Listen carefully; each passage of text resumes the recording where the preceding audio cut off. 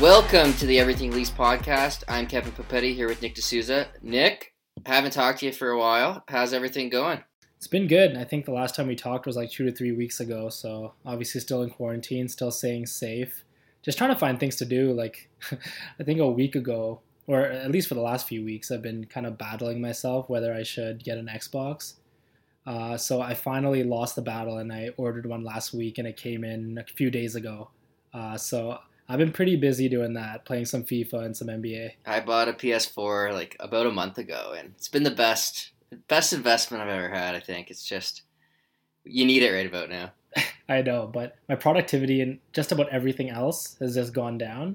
But only have 2 games right now, but do you have NHL on PS4? I do have NHL. We might not get NHL playoffs in real life, but I got a good feeling about my chances in NHL. Oh man, if I had a PS4 too, we could have some battles like we used to. Yeah. Oh well. Anyways, let's get on to into the real NHL here. So, I think for today, the main topic I think is going to be next year. I think for this season, if the season does come back, it's pretty straightforward. Like, you put your best lineup out there, you try to win as many games as possible. It's pretty straightforward. But for next year, we don't even know when the offseason is going to be. We don't know what the cap's going to be, though it seems like it's going to be quite low. It's going to be a little bit tricky. One thing they're going to try to do, they've already started with signing Barabanov, is trying to sign cheap depth. I think Spezza could also come back, for the league minimum. Maybe Nick Robertson makes a team as someone making under $1 million, but I put it out on Cap Friendly the other day, and like at an $81.5 million cap, if it doesn't move, you can't really re-sign both Dermott and Mikheyev, and you might not even be able to re-sign one without moving someone out. So unless there's some sort of rollback, it looks like they're going to be moving someone out. Now, I think the key question right now is, who do you move out? And I think the 3 names that come up a lot are Johnsson, Kerfoot, Kapanen. Maybe you even move more than one. When you hear those 3 names, who do you think is the most likely to move? It hurts me to say, but if anyone has listened to any other episode of this podcast, they would know I'm a huge fan of Andreas Johnsson. But if the question is which one of those 3 is the most likely to move, I guess it would be Andreas Johnsson. Now, I think we'll kind of break down each of those players now, but when it comes to Johnsson, he is now he's now 25 years old, so he's about what you see is what you get with him. But right. If you're taking this past season as his sample, I think that it's kind of misleading into what player he could be and which player he is. We saw last year, so that would not be the season that we just watched, but the season before, we saw him being very effective with William Nylander and Matthews on that top line. He scored, I think it was 20 goals. And I'm very comfortable with him playing against the top 2 lines, either against Boston or Tampa, whoever they would face going forward. So the Leafs don't really have many left wingers other than Hyman that I would be comfortable saying for sure put him out against the Pasternaks, put him out against the Braden Points, and I'm happy with that. And I think Johnsson, there is some security there. So obviously this year he's battled injuries. He's also had a really low even strength shooting percentage. So just as a baseline, I'm not huge on trading players when they're at their low and when they're coming off bad seasons. So, but when you compare with Kapanen and Kerfoot, and we'll get to them in a sec, I guess Johnsson will be my answer, but I'm not happy about it. Yeah, I think I agree with you pretty much completely there. I think Johnsson, of the 3, is probably the most likely to move. I was listening to Chris Johnson, I think he was on Steve Dangle podcast, and he was saying that, it's going to be a tough guy to move because he's coming off a major injury.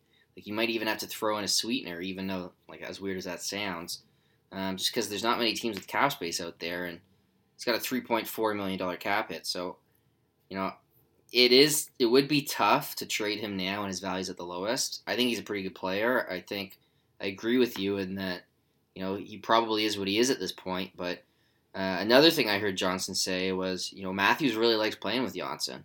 And I can see why. I think Johnsson, whether he's with Matthews, whether he's with Tavares, I think he's kind of the perfect complementary winger, um, especially when you have a playmaker on the other side with Nylander and Marner. I think from that perspective, I give him an edge over Kapanen, but I think just Kapanen's age, his speed, he's probably got a bit of a longer career. I think they need Kapanen for the third line just because when he's not there, they really don't have much offense. So, I mean, it's going to be interesting. I think they're going to have an open mind about all three. I wouldn't be surprised if they at least, listened on Kapanen. If they get a perfect offer, maybe they make the trade. But how about Kerfoot? What do you think about the possibility of maybe moving Kerfoot instead? Yeah, with Kerfoot, I've been back and forth on him. I think he's kind of had a topsy-turvy season where it's kind of difficult to pinpoint what he is and what he's going to be going forward. I wasn't a big fan of him on the left wing. It was kind of makeshift due to Johnsson and Mikheyev's injury that Keefe put him into the top six with Tavares on his left wing. So I wasn't a big fan of him on the left wing, but I did really like him on that third line. And I think that carries and holds a lot of value, his ability to play on that third line. And it kind of just makes everything really stable with the Leafs lineup. So, and when you look at his impacts, I think he's responsible defensively. He's a pretty good playmaker, not a really great shot, and he doesn't really shoot very often. But I think that if you put a guy like Kapanen on his wing, and now the Leafs have a ton of options for that third line wing spot, the left wing spot, whether it be Mikheyev is there, whether it's Engvall, whether it's Robertson, maybe even next year. But I think a staple for that third line should be Kerfoot. So I'm kind of in between of what level of player he is right now. And actually this week I've been looking a little bit of his impacts in comparison to Kadri, which I think is a little bit closer in terms of their impacts this year than I expected it to be. Despite, Kadri was playing on the second line and playing a little bit tougher competition, so you kind of got to give him the edge there. But I think going forward, Kerfoot's got to be on the team. But again, you got to be open listening to all offers at this point if you're Kyle Dubas. Yeah, I think with Kerfoot, I preferred him at center. I've heard a few people say they preferred him on the wing in the top six, and I couldn't stand it. I mean, I didn't mind it, I guess, him being there, but I didn't like the third line when he was on the second line. So my question is, if you move Kerfoot, who's the replacement? I don't see another third line center on this team right now. I don't really think Spezza. I don't think you want to bank on Spezza being a third line center at this stage in his career over 82 games. I certainly don't think Gauthier can. I think Engvall really struggled offensively down the stretch. I think Engvall looked better on the wing as well. I don't see another third line center right now. And you look at the free agent market; they're kind of tough to get. So unless you're going to get Joe Thornton at a huge discount, if he wants to come home, I'm very skeptical that you're going to be able to replace Kerfoot for cheaper. So I think it was kind of the same concept of why they acquired Kerfoot in the first place. Is if you're going to trade a center out, you kind of have to get one back. They did that with the Kadri trade, obviously getting Kerfoot. It feels like they need to do that in order to, if they do move Kerfoot, they're going to have to get someone else. Now, Kerfoot makes $3.5 million. Can you get someone cheaper? Maybe, but I think Kerfoot's probably an average third line center. Are you going to get an average third line center for less? I'm not sure. So I think the question with Kerfoot, I think I'd like Kapanen for me is kind of in a tier of his own, but I'd listen on Kerfoot. I don't know what his value is, but I do think that if you move him out, you're going to need someone back. And I think you just hit on a good point there, talking about his value, and we don't really know what his value is. So if we had to rank, like if I had to rank personally, the chances of each person moving between those three players, I would put Kerfoot last. And I would have Kapanen second because I think you can get a lot more from other teams from Kapanen. And I don't really know what the return would be for Kerfoot. And I definitely don't think it would be a higher return than if you give up Kapanen. Now, that makes sense. I mean, with Kapanen, he's a guy, he's a little bit younger. His raw tools, like his speed, is just something else. And I mean, everyone knows about that. But again, he's one of those players that is so difficult to kind of pinpoint because, like we've said before on this podcast, like no matter what line he's with, it just seems like he kind of plays the same, and he hasn't really elevated his game or really increased his production, whether he's with Matthews or Tavares, as when he's on the fourth line or even the third line. So it feels like he's always producing the same. But I personally still trust his he was almost like a high danger chance producer the past 2 years, except this year he wasn't really as good. Like we always saw him really high in expected goals, like not this season, but the years before that. And then this year just kind of vanished a little bit. So I just don't know what Kapanen we're going to see going forward, but I think that there's still more to him than what we've seen. And I like him on that third line. Yeah, I think, like with Kapanen, I haven't been a huge fan. I don't think anyone's been a huge fan of him in the top six. I just think there's some redundancy when you have him with Nylander and Marner. I think, all those players want to carry the puck. All those players want to use their speed. I think I just don't like the fit because someone has to play their off wing, even though Nylander's been playing the left. I think Kapanen has a lot of value as that third line winger that kind of drives the line. When he's not there, I think the offense is just kind of dries up. I think that when he's not there, they don't have a lot of transition skill on that third line. So I do think trading him would hurt. I guess my only question with Kapanen is, like, if you're moving one of these guys out, you almost need someone on an entry-level contract because you need the cap space.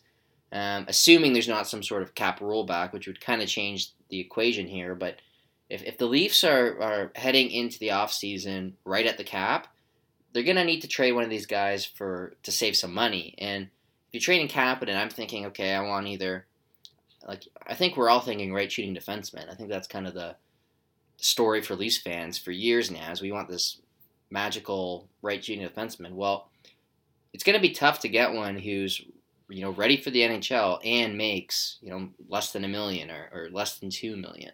So that's my only concern with Kapanen is he's a very valuable player. I don't know if you're going to get the right offer because you kind of need cheap talent at this point.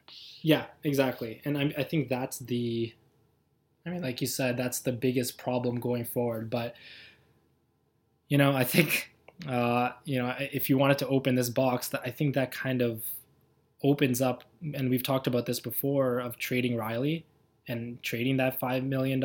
And because, they do have 4 good left shooting defensemen right now, and they're going to have to, and maybe this is a good segue, where they're going to also have to make a big decision on D, because what is the next Travis Dermott contract going to look like? Considering they already have Jake Muzzin on the left side, they already have Morgan Rielly, and they already have Rasmus Sandin coming up. So, they've got some big decisions to make even on defense now. Yeah, on the back end, so I think one extra layer to this is going to be the expansion draft, because they can only protect 3 defensemen. You can do 4, but the Leafs aren't in a position to be exposing that many forwards. So I think, and going back to the Vegas expansion draft, if you have 3 defensemen to protect instead of 4, you're probably going to end up better off. So on one hand, as you mentioned, like Rielly, Muzzin, Dermott, and Sandin are on the left side. But if you go out and you get a defenseman with more than 2 years pro experience, like say you go out and you trade for, I'm trying to think of a right shooting defenseman here. Let's say Colin Miller. Sure, Colin Miller. I'm thinking more like someone who'd be tougher to expose, like Mackenzie Weegar is one guy I want. Right. If you go and get them, and now you don't want to expose Dermott in the draft. So I'm wondering if Dermott becomes part of a package. I don't think he's going to be enough on his own. Or another guy I was looking at I was watching a Sabres game the other night, and Henry Jokiharju, I don't think he would be eligible. So cheap seems like a Dubas type. I wonder if they have to make a move like that where they're kind of in a tough spot where there's not many players, because A, they need someone who isn't going to be expansion draft eligible, and B, they need someone who's going to be cheap enough to fit into the cap. So it's a bit of a tricky spot. In terms of trading Rielly, I just think he's so valuable. I guess the question is he's got 2 years left at $5 million. Are you going to extend him? And if you are going to extend him, the cap's not going to go up, so maybe that brings the value down a bit. But I'm thinking like near the Yossi deal, which, I mean, his next contract might be scary. And if you are thinking about not re-signing him, then maybe you shop him. But, I mean, it's going to be tough. I think the Leafs are in a contending year next year. It's going to be very tough to trade Morgan Rielly and somehow be just as good or even better. I think so too, to that extent. But like in my eyes, if you're not going to extend them, they need to shop him, and they need to move him before that. Like, you can't lose him for nothing. Like, I don't think this is kind of a similar situation when Jake Gardiner, because they had like they had some defensemen coming up, but with Rielly, I think, and I've heard it before that he's important in the locker room, and I think that does hold a ton of value, but I just don't know, like you said, what that next contract would look like, and I don't think it's going to be pretty. And for a guy that, I mean, Rielly's a great skater, but, you know, when you get into your 30s and your skating starts to go away, I just don't know how much Rielly is, how good he's going to be, and whether he's going to be worth that contract. I would probably put my money on no. And you know, when I've been thinking about the defense, and when I think of Muzzin and then Dermott and then Sandin on the left side, and if you can move Rielly, let's say maybe you don't get a right-handed defenseman back, but you get, I think they could get a really good return for Rielly. So if you can use those pieces and develop them, and then use the cap space to get a right-handed defenseman, and then I think the Leafs could potentially be better next year, depending on who that defenseman is. It's going to be tricky. I think there's, you know, the number of defensemen that are better than Morgan Rielly are, you know, they're few and far between. And then you're trying to trade him to a contender, probably in the West, or at least out of the division, I would guess. Like, you're going to need like I think there would be a ton of bubble teams that would take Morgan Rielly right now. Oh, there'd be a line, but, you know, what's the package? And the issue is you need players that are A, good now because the Leafs are contending, and B, like, Rielly only makes $5 million, so he's got a great contract right now. I just don't see, like, you would need to be just a haul of young talent that's ready to go. Is there a team out there that makes a big offer? Maybe, like, I at least listen, but, you know, he's not coming off the best season. I'm not 100% sure that you're going to get that defenseman you're looking for. Yeah, I think that there would definitely be a lot of gymnastics that would need to be taken. And I mean, it's a big move to move Morgan Rielly. And it sounds like Kyle Dubas is a big fan of him, obviously, and his effect on the locker room, like I said. But I think that that is something that could be done. And if they moved Morgan Rielly and they also moved captain, and I have my armchair kind of GM hat on here, and they moved one of the three, let's say it's Andreas Johnsson, you have $8 million to kind of move around. And I guess I'm all about the segues today. I've heard Pietrangelo's name come up. I think it was yesterday. I think the chances of them getting Pietrangelo in free agency is really low. Even Chris Johnson said that Pietrangelo isn't really interested in the Leafs. But the only avenue that I can see the Leafs getting Pietrangelo in general would be if they moved a guy like Morgan Rielly and a forward, and then you have your defense next year, which would be, I guess, Muzzin, Dermott, Sandin on the left side, Pietrangelo, Hall, and let's say Liljegren on the right side. But again, like, a ton of gymnastics that would need to be done to get Pietrangelo. Yeah, so in terms of what Chris Johnson said, I don't know if he said, like, directly that Pietrangelo's not interested in the Leafs. I think he seemed to imply that he didn't think it was likely. I don't think it's likely. You're talking, like, if they do move Rielly, like, Pietrangelo's going to be like a 6-7 year deal. We really don't know where the cap's going. Like, unless you're moving Marner in his 10.9, which, you know, isn't looking as good anymore. Not that it was looking great at the start. It's going to be very difficult to get Pietrangelo under the cap with enough flexibility in future years, because just because you could fit him under this year doesn't mean you're going to be able to fit him under in the future. I do think you'd have to move one of the big four if you're doing that. I just don't see it. I love Pietrangelo. I think the other question I have with him is he's 30 right now. And then, by the time next season starts, if they do a playoffs in the summer, the season might not start till December. And I think he's January born. So he's going to be like 31 right when that contract starts, like a month in. So, are you signing him for 7 years? Are you signing him until he's 38?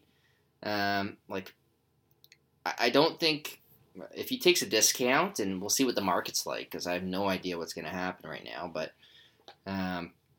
maybe there's an outside chance. I think if there's a rollback of the salaries, maybe the Leafs have more cap space. Maybe it becomes a little bit more feasible. But as of right now, looking at their cap situation, if there's no cap rollback, I just don't see it. I don't see how they can get another 8.5, maybe 9, depending on where the market is, under the cap, without moving Marner. Now, if you want to consider doing that, if you want to consider, maybe moving Rielly and Kapanen or Rielly and Johnsson, maybe, but I still think it's going to be tough in future years.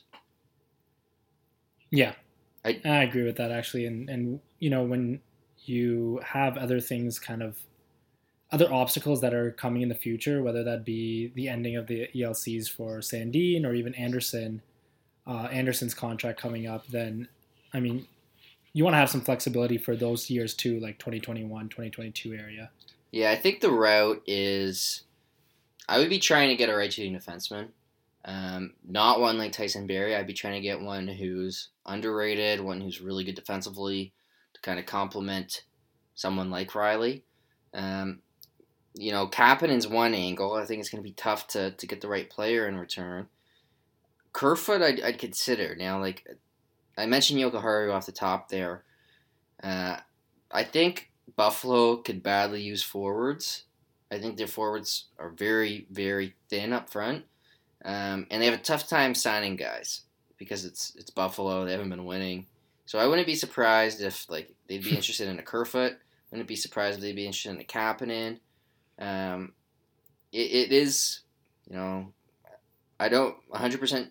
I'm not 100% sure what I think of Jokiharju, but even I like Colin Miller. They've had plenty of chances to get him. I've kind of given up on that. The other guy I like is Mackenzie Weegar, who had really good underlying numbers this year. I watched him play quite a bit because I wanted to see. I kind of wanted to see it with my own eyes. Florida is in such a weird spot where they have Ekblad, Yandel. Yandel's got a no-move clause, so he's not going anywhere. Strawman's got at least a partial no-move. And then Matheson is signed for the next 7 years at over 4, and he was a healthy scratch at a point this year. So they're kind of got a ton of money on the back end. They got Riley Stillman, who's really young, trying to cut salary. I don't know if they'll be looking to move a guy out. Now, Weegar was on the top pair, playing on his offside with Ekblad for a lot of the year.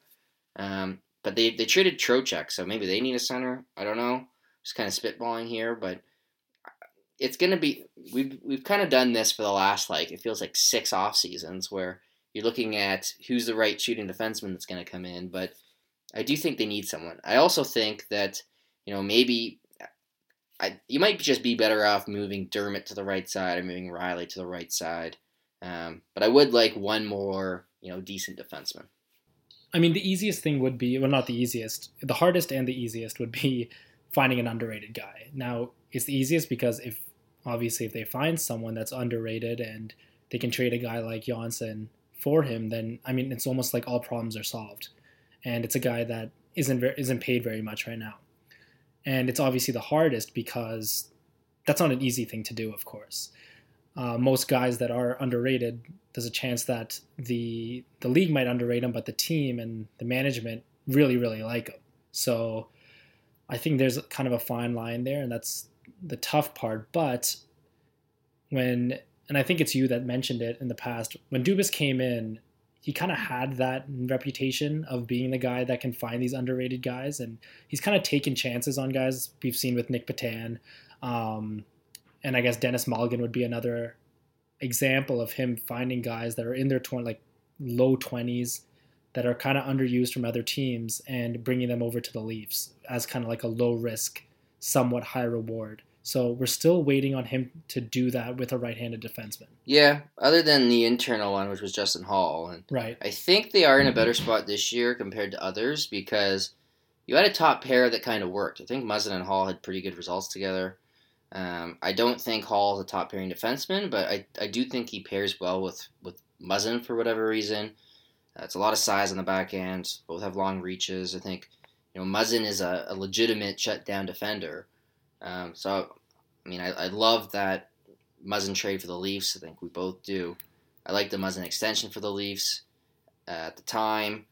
Hopefully he's a little bit healthier going forward, but now you don't really need to figure out the top pair, which is like in previous seasons, we were trying to find a basically right-handed Muzzin. Now I think you can kind of do a little bit worse.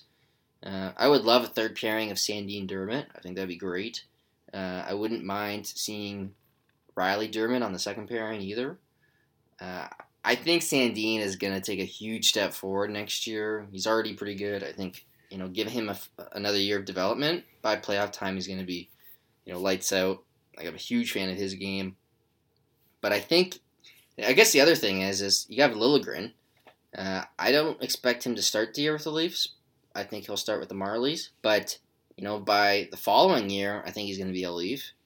And you look at the Leafs right now, and everyone's kind of locked up or should be locked up for the next few years. Like Rielly, Muzzin, Sandin, Dermott, Justin Hall.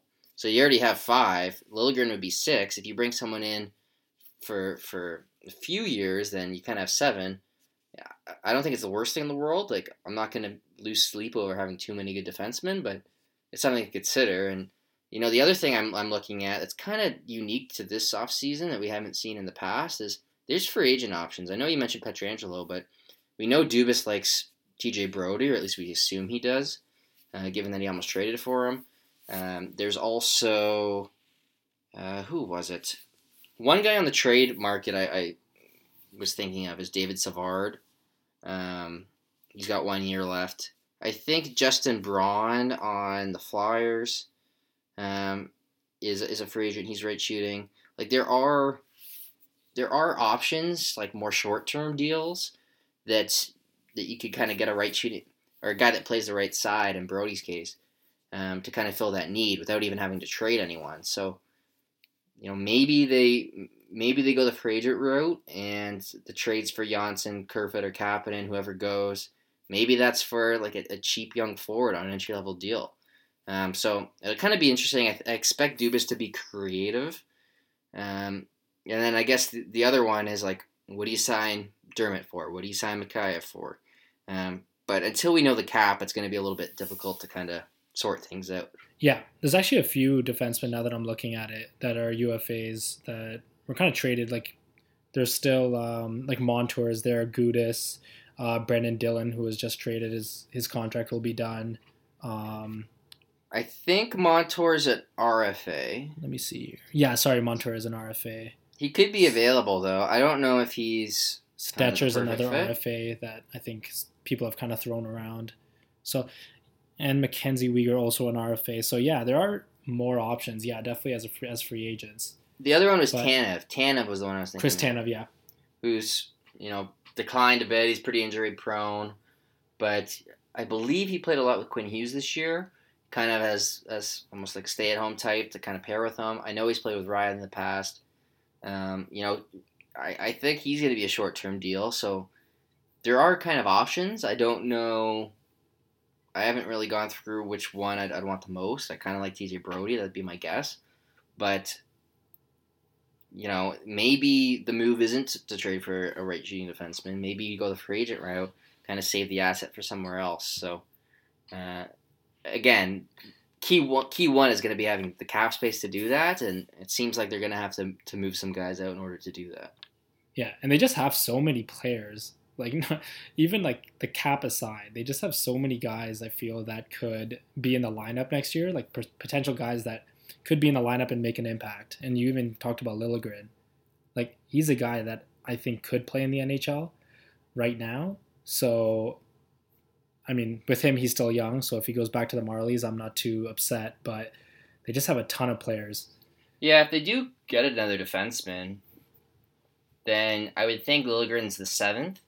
And then it's like, okay, what happens with Calle Rosen? Like, is he the 8th? I'm not too. And they have Martin Marincin. They do have Marincin. I'm not too concerned with what they do with Marincin if he stays. Right. I guess I'm not too concerned with what they do with Rosen either, but I guess they do have a little bit of depth, which is nice. In terms of forwards, I do think that they looked a little thin at times this year.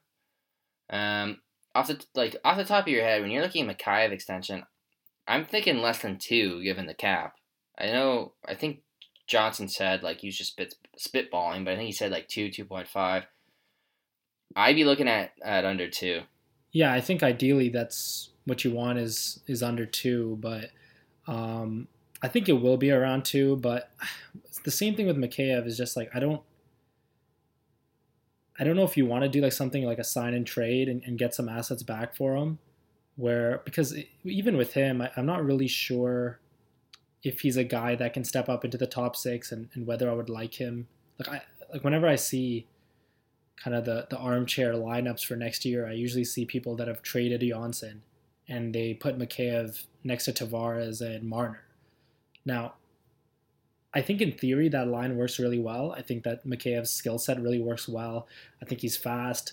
Obviously, we see that grit and that work ethic that I think would work really well with 2 other workhorses like Tavares and Marner. So I think in theory it would work well. I just don't know if I have seen a big enough sample of him even play at the NHL level to be confident that he would be good in those situations in the top 6 and to play the top 6 of other teams to trade a guy like Johnsson, for example. Yeah, I'm not as confident in him either. I think moving Johnsson instead of him is more of a cap decision where you need the extra $1 million or $1.5 million. I think Mikheyev had a great start. Obviously, his numbers were fantastic, even at points per minute basis. But I want to see more. So for me, I'm pushing him under 2, or he'll have to get his money elsewhere. It is a bit awkward because obviously they just signed Barabanov. I think you want someone who speaks Russian on the team. They both have the same agent who you have a good relationship with. So I'm not. I expect Mikheyev back. I just think it's kind of like a 1-year prove yourself deal. I think with Dermott too, I think we're looking at under $2 million. Yeah, and he's another guy that needs a prove yourself deal because this year's been kind of an interesting year. I think that when he was on the second pair, and even when I guess at a little bit of the season, he was the first pair. Right. When they had a ton of injuries, it was him and Hall on that top pair. So he was playing top competition. So a little bit of a mixed bag. I didn't expect him to really excel or even do kind of even during that time. But I think the last month and a half of the season when they were playing, Dermott started to kind of come around. And I felt like at the beginning of the season, we didn't really see the skating and the escapability that we've seen him in the past years. I don't know if that was just a comfort thing or what, but I felt like he kind of got his legs near the end of the season when they were playing. But I just love Dermott's overall skill set, and I think there is more to him. And I've always been a big fan of defensemen that can move the puck and that can escape incoming forecheckers, and just his skating ability in general. So I'm definitely hoping that they give him a prove yourself deal, whether it's 1 or 2 years. And I think that he's going to really take advantage of it. Yeah, I think just with him, it's kind of underrated. I don't know if you're going to get his the right amount of value in a trade. Also, he had pretty good defensive impacts this year. Just his transition defense in particular really stands out.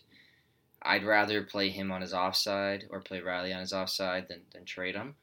But I do think that I would sign him long term if I could, but the Leafs don't really have the cap space to do that right now. So I do think it's kind of a 1-year prove it for him. And I do think that we sometimes worry too much about handedness. I do think that Rielly can do it. I do think Dermott can do it. I don't mind having 4 good left shooting defensemen. If you had to pick one, who would you have on the right side, whether it's Rielly or Dermott? Honestly, about the same. I think either are pretty good. I think Sandin could even do it. That'd be an interesting one. I didn't consider that one. Yeah, he's so good on I his think I would pick backhand. Dermott, that just because I like. One thing Babcock said was he likes to have the more skillful defenseman on his on the correct side. So that's why he never moved Rielly over to the right side, because he was usually the most skilled guy on his pairing. So I think I would like to see Rielly on his left side and to kind of keep him there, because that's where he's comfortable and he's able to step up into the play and step into the offense. And just because of Dermott's ability to kind of pivot and his skating ability, and kind of his edge work, I think he would work maybe even a little bit better than Rielly would on that right side. Yeah, I like the Muzzin Rielly pairing, but I also like the Muzzin Hall pairing. So unless you're going to go to that pairing, I'd probably put Dermott on the right side.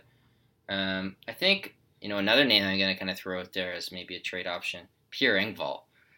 He just signed. He's making $1.25 million. He's making about $500,000 more than the minimum, and I compare him to someone like Spezza. I compare him to someone like Barabanov, even like Nick Patan if you had to, or Malgin. Like, if you need $500,000 to get under the cap, for example, I think he's a guy that can move. I do like him. I think he's really good on the penalty kill. I like having his speed and forechecking ability. I don't think he's a good playmaker.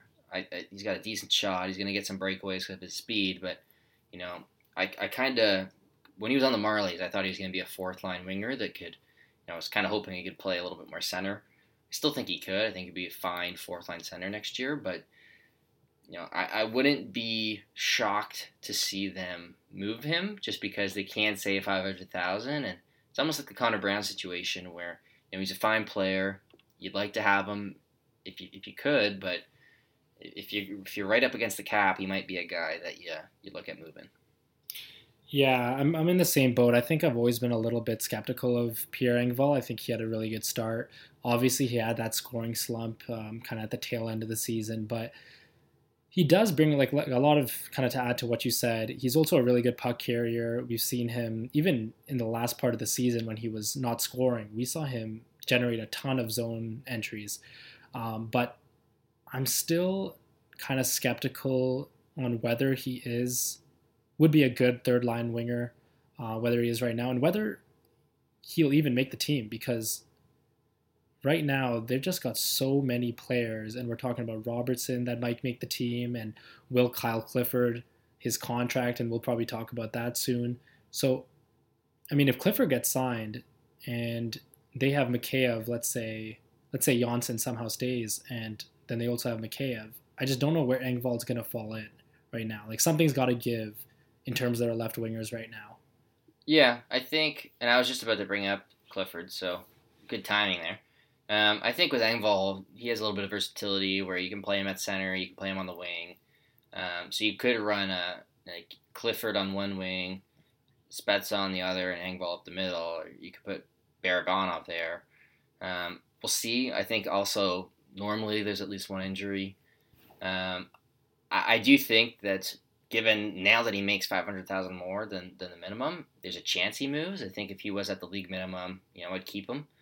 I'd like to have him. I think he can play as a third line winger in a pinch. I just don't think I prefer him on the fourth line.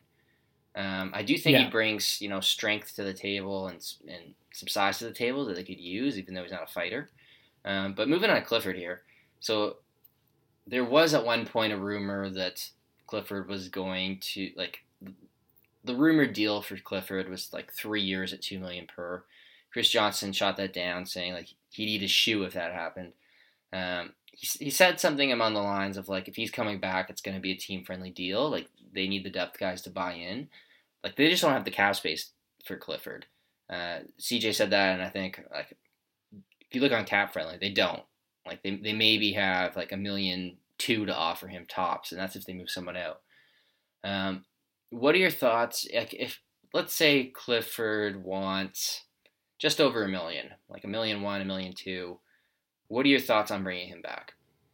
I think at this point I would say no, because now with Clifford, the toughness is something I do value in him. I do really value his defensive impacts, although they weren't as good as I expected them to be when he did come to the Leafs. When he was with the Kings before, he's had some terrific kind of defensive impacts. This year it wasn't so good, and I mean, sample bias might be really playing into a role there, but there were a ton of plays that you could see him kind of back checking and breaking up plays, and but I just don't see.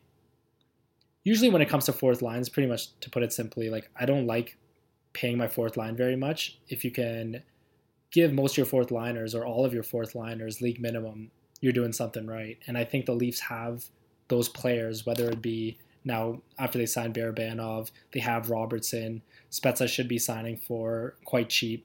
I think Dennis Mulligan is quite underrated. So they have those depth forwards that can step and give you a fourth line, a good fourth line. And I think Clifford at best is a fourth line left winger. So, and there's not really much utility there. So I would say no to that answer, to that question. Sorry. Yeah, I would say no too. I want him at $1 million or less. Even $1 million, I think. I don't even know if I want him at that point. Like, I get that he's good in the room. I get that it's nice to have a fighter, but I think he's a fourth line winger. I don't think you should pay fourth line players, especially not a center, more than $1 million. End of story. I don't think whether he fights or not, whether he, regardless of the player type, I don't want to pay them more than $1 million. I think it kind of comes down to like if let's say the season does continue and Johnsson comes back and Mikheyev comes back. So obviously no Robertson and whatever. Would Clifford be in your personal playoff lineup? Tough to say. I'd probably play him over Mulligan. I'd probably play him over Gauthier. Like I'm not a huge fan of having Gauthier in. So the left wingers would be, let's assume it would be Hyman, then Johnsson, Mikheyev, and then you're pretty much picking between Engvall or Clifford. I would choose. Unless you put Engvall on the right I think wing. There's a spot for him, but I'd pick Engvall over him. I think Engvall's a really good penalty killer, and I think he brings a little bit more offense to the table. I think the fighting thing is a little bit overrated. Like, I don't know. I like having one, and I think he can kind of play. Like, I think he's an actual fourth line player, but there's not enough surplus value there in terms of goals for, goals against in order for me to really, like, I would never pay him $2 million. Right. I would value him. I think like he's good in the room, and I kind of do like having someone like that around. But I don't want another Matt Martin situation where you pay the guy way too much. I guess the other question, kind of getting off topic a little bit here, but Freddie Andersen, I started an article and I was thinking like, okay, who are the Leafs that there's no way you're going to move? And I was looking at the goaltending situation thinking, that's the one with stability. That's the one we can kind of say for sure. These are going to be the two players. There's not going to be any changes this offseason. And I started second-guessing myself and kind of questioning, like, is there a chance they move Freddie Andersen? And so he makes $5 million. And there are quite a lot of goalies on the market, particularly Robin Lehner. We know Lehner's, he had good numbers in Buffalo. He had good numbers with the Islanders. And then he had good numbers with Chicago. So he's been pretty consistent. Andersen is just like he's going to be in a contract year. I don't know if you want to go in. Sorry, he's in his contract year. I don't know if you want to kind of like leave him hanging, and it's kind of tough to extend him right now because he's coming off a rough season. So, like, do you think there's any chance, whether it's Lehner, Halak, Jacob Markstrom, who had a pretty good year for Vancouver? Do you think there's any chance the Leafs consider signing a goalie to some term here and then kind of making the decision now rather than in a year from now?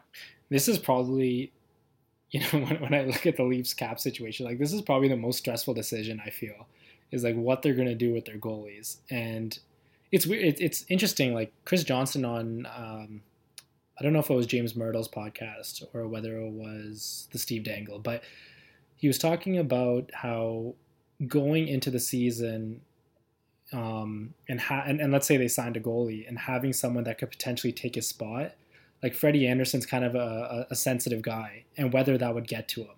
Now, I don't know, I'm not really going to get into that, but I think that is something to kind of consider.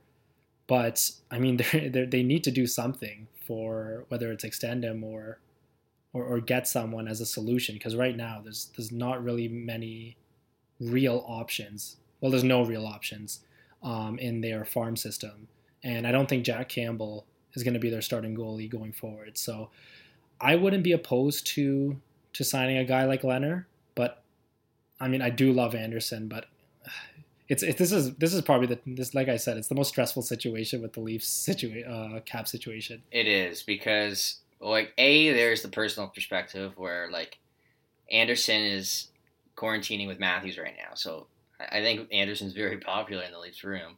And then B, like you look at what Dubas went through with the backups, like when he chose Sparks over McElhinney, which I still would have done. I would have just, you might as well see what Sparks is. Didn't work out, but I like you look at what he went through for the backup situation. The starter is going to be 10 times more. So, oh yeah, if you make the wrong decision there, like if you trade Andersen and then Andersen has a bounce back year, like he puts up his 918, and then say you sign Leonard and Leonard puts up like a 908 or 906 or who knows what. Like we just saw what happened with Florida and Bobrovsky. It could be a disaster, and that's like there's a decent chance of that happening knowing goalies. I mean, like I feel like we put too much stock in coaches' abilities and GM's abilities on goaltending, and we probably shouldn't. Like Dubas was trending. Fire Dubas was trending this year because of goaltending. Right. I think backup goaltending. I do think Campbell helps because you have a little bit more stability there. Like if you're going with like a new goalie plus Hutchison, it could be a complete disaster. I think having Campbell's there's at least a chance he can be a starter. I don't think you want to bank on it. I think you're planning on him being your backup, but I think the thing with Andersen is you're going to have to make a decision sooner or later. So it's going to be a bit awkward anyways. Like at the end of next season, if he puts up a 9-10, I don't think he's coming back. Like I think they need to find someone better if he has back-to-back kind of down seasons. It's tough to say, and I think the playoffs would have had a big impact on this. Like if he had right. And again, if they come back and he struggles in the playoffs because he hasn't played in months, it's tough to blame him. But it is a tough decision. He's 30. He's going to be 31 in October. I don't really want to sign him. I think the deal would start basically when he's 32. So I don't want to sign him longer than 3 years. I'm guessing he's getting a raise on his $5 million.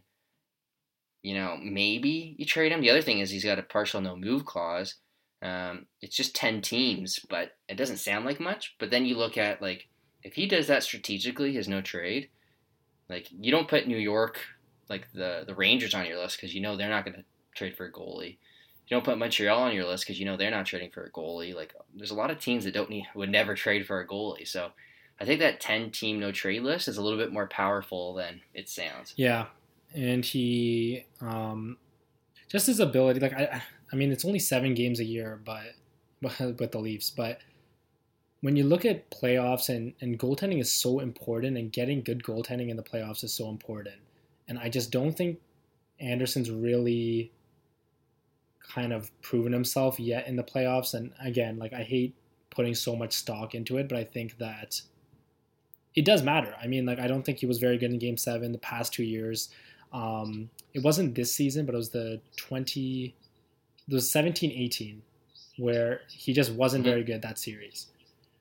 So I just don't think he's proven himself just yet in the playoffs. And like you said, I think this year, though, that playoff performance would have been really important and really kind of indicative on his future with the Leafs. And now, due to everything happening, he wasn't able to do that. But I guess we'll see. But they need to figure that out. So I think if the opportunity does come to them this year, where they are able to sign a goalie, and it needs to be quite cheap, that I don't think they should kind of resist doing it. Yeah, it's gonna be interesting. I mean, I'm gonna try to put some more thought into this. There's Markstrom, but Markstrom had a 918 this year. It's his first year doing it, and that's kind of Andersen's norm. So is it just a good year for Markstrom and a poor year for Andersen? Like if you take a longer sample, I think you want Andersen, but Markstrom's older than I thought. He's 30 actually as well. Leonard, is he gonna be more expensive than Andersen's $5 million? Or are you gonna have to move someone else if you do that? I think Holtby is gonna be more expensive. Halak's been good, but he's kind of on the older end. Do you trade a Kapanen for someone like try to get Georgiev maybe, like because he's cheaper? That might be something. Like I gotta put more. I'm gonna put more thought into the goalie situation, and it's such a hard position to evaluate, and there's so much risk because it's the most important position in hockey. I do think that I think Dubas is probably gonna do the cautious route where he thinks like I can't get this wrong. If I trade Andersen, he bounces back, and I get the wrong goalie. Like you might be on the hot seat then. So I don't know. It's something to kind of think about as we go forward here. In terms of the I take my hat off to you because it's not only the most important position, but it's the most inconsistent. So to write about it is not fun. So I take my hat off for you to tackle. Yeah, it. If I ever get around to it, maybe I'll. I'm not gonna watch the goalies. I have no idea what the heck to say, but I'll try to. I'll be the first commenter. If you're wrong about it, I'll be the first commenter. God. to criticize you. I guess kind of an overall question here is they are going to have to move. Like it seems like they're going to have to move someone out. Can we expect the Leafs to be better next year? What do you think there? And if you do think you can expect them to be better, why do you think that is? Yeah, I think that when you look at them on paper, I don't think they'll probably be better. And I mean, there's going to be a lot of moving parts, but they are going to have to shed some salary. And I think the middle six, probably the third line, might look a little bit worse than a healthy lineup this year.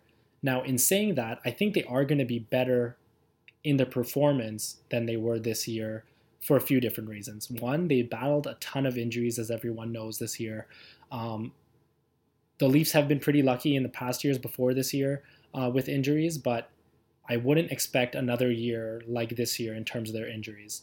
The next one would be goaltending. I think that they had a lot of up and down goaltending this year, something that I think should stabilize going forward. And if they had a larger sample and the season ended and playoffs started, I think that the goaltending was going to hopefully rise back up.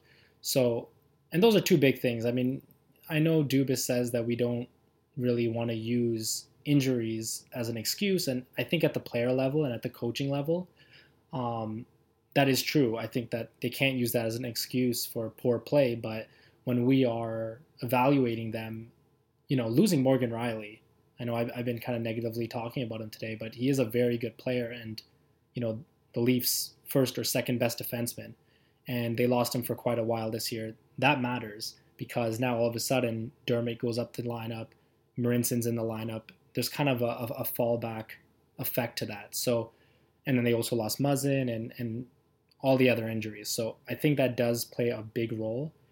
So hopefully next year that they're a lot more healthier, and as a result, I think they'll do better. Yeah, I'm in the same camp there. I think injuries was a huge factor this year. Rielly had an amazing season the season before, and even when he played at the start of the year, he just didn't look like himself. So I expect him to be better. I think that's going to be a big boost. The other was like they just look thin up front all year. Even when they trade someone like Kapanen or Johnsson, like when healthy, this team's pretty deep up front, and I just didn't see it at most times this year. I think just having kind of the coaching situation locked down, playing the first power play more, and then like just things like playing Spezza instead of Nick Shore, things like that. And I do expect guys like Dermott, guys like Sandin to take a step forward. I don't really see anyone who's going to be declining all that much other than Spezza, who's, a fourth-line player anyways. The other thing is what you mentioned was goaltending. Hutchison, they're not going to do worse, I think, in terms of team save percentage. It'd be very difficult, knock on wood there, but I think Hutchison cost him some games, and those are key points. And I do look at Tampa. I do think they kind of lost a year here, and I do look at Boston, and I think Bergeron's a year older, Char's a year older. I think every year that passes, the Leafs get closer and closer to Boston. Yeah, that's a good point, and it kind of made me chuckle there. Like, I completely forgot about the coaching situation. Like, that feels like forever ago that Babcock got fired and Keefe was hired. I know. That Nick Shore played games this year. These quarantine days. Yeah. All right, so that's a good segue because I got the final question here. So, something I had tweeted out a few weeks ago, the 6th. I'm losing track of days. I don't even know what day it is at this point. So it's choose your quarantine house. So there's 6 members of the Leafs organization in these houses. I want you to tell me which one you'd pick. So, house 1. 1 sec. I'm just trying to pull it up. Here we go. Okay, I got it. House 1. I'm gonna read it out anyways. So, yeah. Matthews, Marner, Andersen, Dennis Malgin, Martin Marincin. So I kind of put the 3 friends together, being Matthews and Andersen, who are kind of quarantined together anyways. Marner, who seems to be very close with Matthews. And then I didn't want everyone to pick it, so I tried to put 2 kind of lesser names in. So I did Malgin and Marincin. So that's house 1. What are your overall thoughts on house 1 so far here? Yeah, I love how you say lesser names. No, Martin Marincin's a cool guy, man. I've been hearing some of his Marlies. They had those one-on-one interviews. Oh, yeah. And he had some good ones. So I like house 1. A little bit too cool for me. Okay, a lot of gaming in there, though. A lot of NHL tournaments, so it might get heated in there. So it's on the short list, at least. It's going to be a finalist? It's a thumbs up thus far. I'll listen to the other ones, and then we'll keep going. House 2 is Brendan Shanahan, John Tavares, Jake Muzzin, Kyle Clifford, Jason Spezza. So this is the oldest house by far, probably the quietest. But yeah. I don't know what you're looking for here. Certainly the most disciplined. Yeah. You'll be up at 5 a.m. Yeah, they'll be up at 5 a.m. and it's also like the dad house, I feel. Okay. Like Shanahan's in there, like the good dad house. Tavares is the new father, so you can like kind of take tips. I like this one. I think I saw a lot of people picking this one, and they were saying like, "Oh, I want to go to bed at 9 p.m. So I'm going into this house." I love that. We got to think like 2 months here. That's what we'll go with. 2 months. So it's long term. Yeah, I think I have house 1 over house 2 right now. Okay. House 3: William Nylander, Kasperi Kapanen, Rasmus Sandin, Timothy Liljegren, Pierre Engvall. So this is like the dubstep house. 4 Swedes and Kasperi Kapanen. We saw, you probably saw Alex Nylander's TikTok with Willie the other day. So maybe that's like a sample of what you'd be in for. What's your overall thoughts here on house 3? I feel like this house is like 2 of them, maybe like I would say Engvall and Nylander like kind of sneaking out of the house and taking Instagrams of each other, and the other 3 just roasting them when they come back in. Yeah, I could like in the comments. I think that would be maybe my favorite house if I was doing it for like a few days, but I don't think I could survive it for 2 months. I think, they're all pretty young. I don't know if anyone can cook. I feel like you'd be up until like 5 a.m. It's definitely one of the party houses. I forget who mentioned it, but like if you could have a camera of that house, you would do it in a second. Yeah. But it's a thumbs down from me. I think Kapanen would just roast everyone in that house all day. Like, did you see his on the Marner? Marner wrote that really nice letter, and the first comment on it was Kapanen saying, "No chance that's your writing." Got called out. And he was right. It was his girlfriend's. Yeah. You owned up to it. Okay, so is that a thumbs down for you, or Somewhere in the middle. what's I think I got house 1 first. I think that'll be a fun house. Okay. House 3, like you said, I would go there like on a Friday night, but I don't want to live at that house. But that's like the party house. Yeah, I don't want to live there. And Yeah. and then house 2 is like a nice Sunday afternoon. I go there, you know, and have a Get good some time. stories. Yeah. Actually, no, not Okay, getting here's some house stories, because now this is gonna segue into house 4. House 4: Zach Hyman, Alex Kerfoot, Frederick Gauthier, Justin Hall, and Travis Dermott. So it's an interesting mix. This is my house. This is the one I would be in, Okay. because I just think that in this one, like, it would be a few different activities in this house, actually. So I think, one, there's going to be some really good bedtime stories from Zach Hyman, and I think I replied to this actually onto your tweet with, it would be Zach Hyman telling bedtime stories, and the other 4 like sitting down cross-legged listening really attentively, with like Dermott throwing in some like occasional jokes that the rest of them all laugh at. So Justin Hall's a pretty, like, he's been all over the I don't know if it's like YouTube, or I see him doing all the quarantine videos, like interviews with the Leafs. he's funny. I think he'd be funny. Gauthier seems funny. He likes puzzles. He's got a dog. That's I think always a good I think it was characteristic. Matthews. I think Matthews was asked like the 3 players he'd want to quarantine with, and he picked Kerfoot as one of them, saying Kerfoot would tell him good stories. So I think, that would be the story house. And Kerfoot's really And it's smart, not- right? Like, he went to, was it Harvard? He went to Harvard. I think Yeah. Gauthier went to what, Princeton? So I didn't even know that. That's the This is like That might an be the smart underrated, like, smart, fun house. But it I'm doesn't going have to big house names. 4. I'm going to house 4 just for the bedtime stories, honestly, because Zach Hyman, I mean, if he works as hard at writing books that he does on the ice, then I'm a fan. Yeah, that's true. Okay, house 5 here. Morgan Rielly, Jack Campbell, who those 2 are very popular. Tyson Barrie, Callie Rosen, Andreas Janssen. What are your overall thoughts on this house? I think this is like the most liked house, because like Tyson Barrie is also a really nice guy too, from what I've kind of seen from him, and everyone likes him.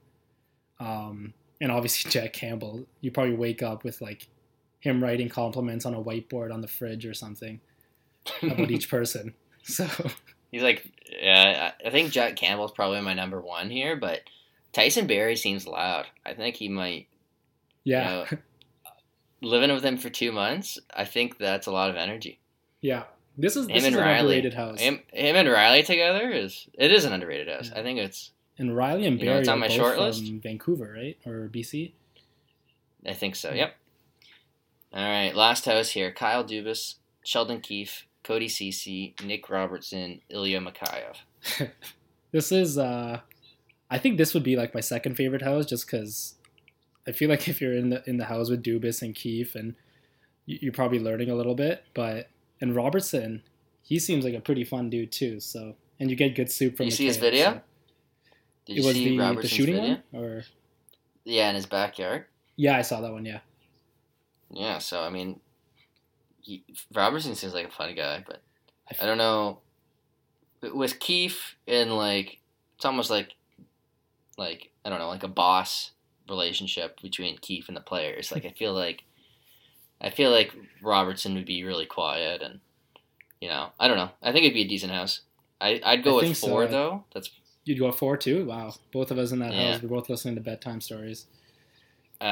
second. I'd probably go 1 Okay, with Matthews, and third I'll go house 5. I think 2 is just a bit old for me. 3, I would be concerned about the house burning down and not surviving. And 6 I think is kind of all over the place. I don't really know what to make of it. I think 6th would be a lot of pressure, because I heard that I think Robertson, him working out, would just make me feel bad about myself. True. And apparently Dubas asks all of the players to read books. Oh God, So you couldn't even fake it because they'd be there, right? You'd be right there. So like, he'll see me playing Xbox and be like, you should be reading this Harry Potter series or something. So I don't know. Harry Potter, right? Maybe that's the book he'd pick for me. All right, I think with that we gotta wrap things up. So thanks everyone for joining us, and we'll see everyone hopefully next week.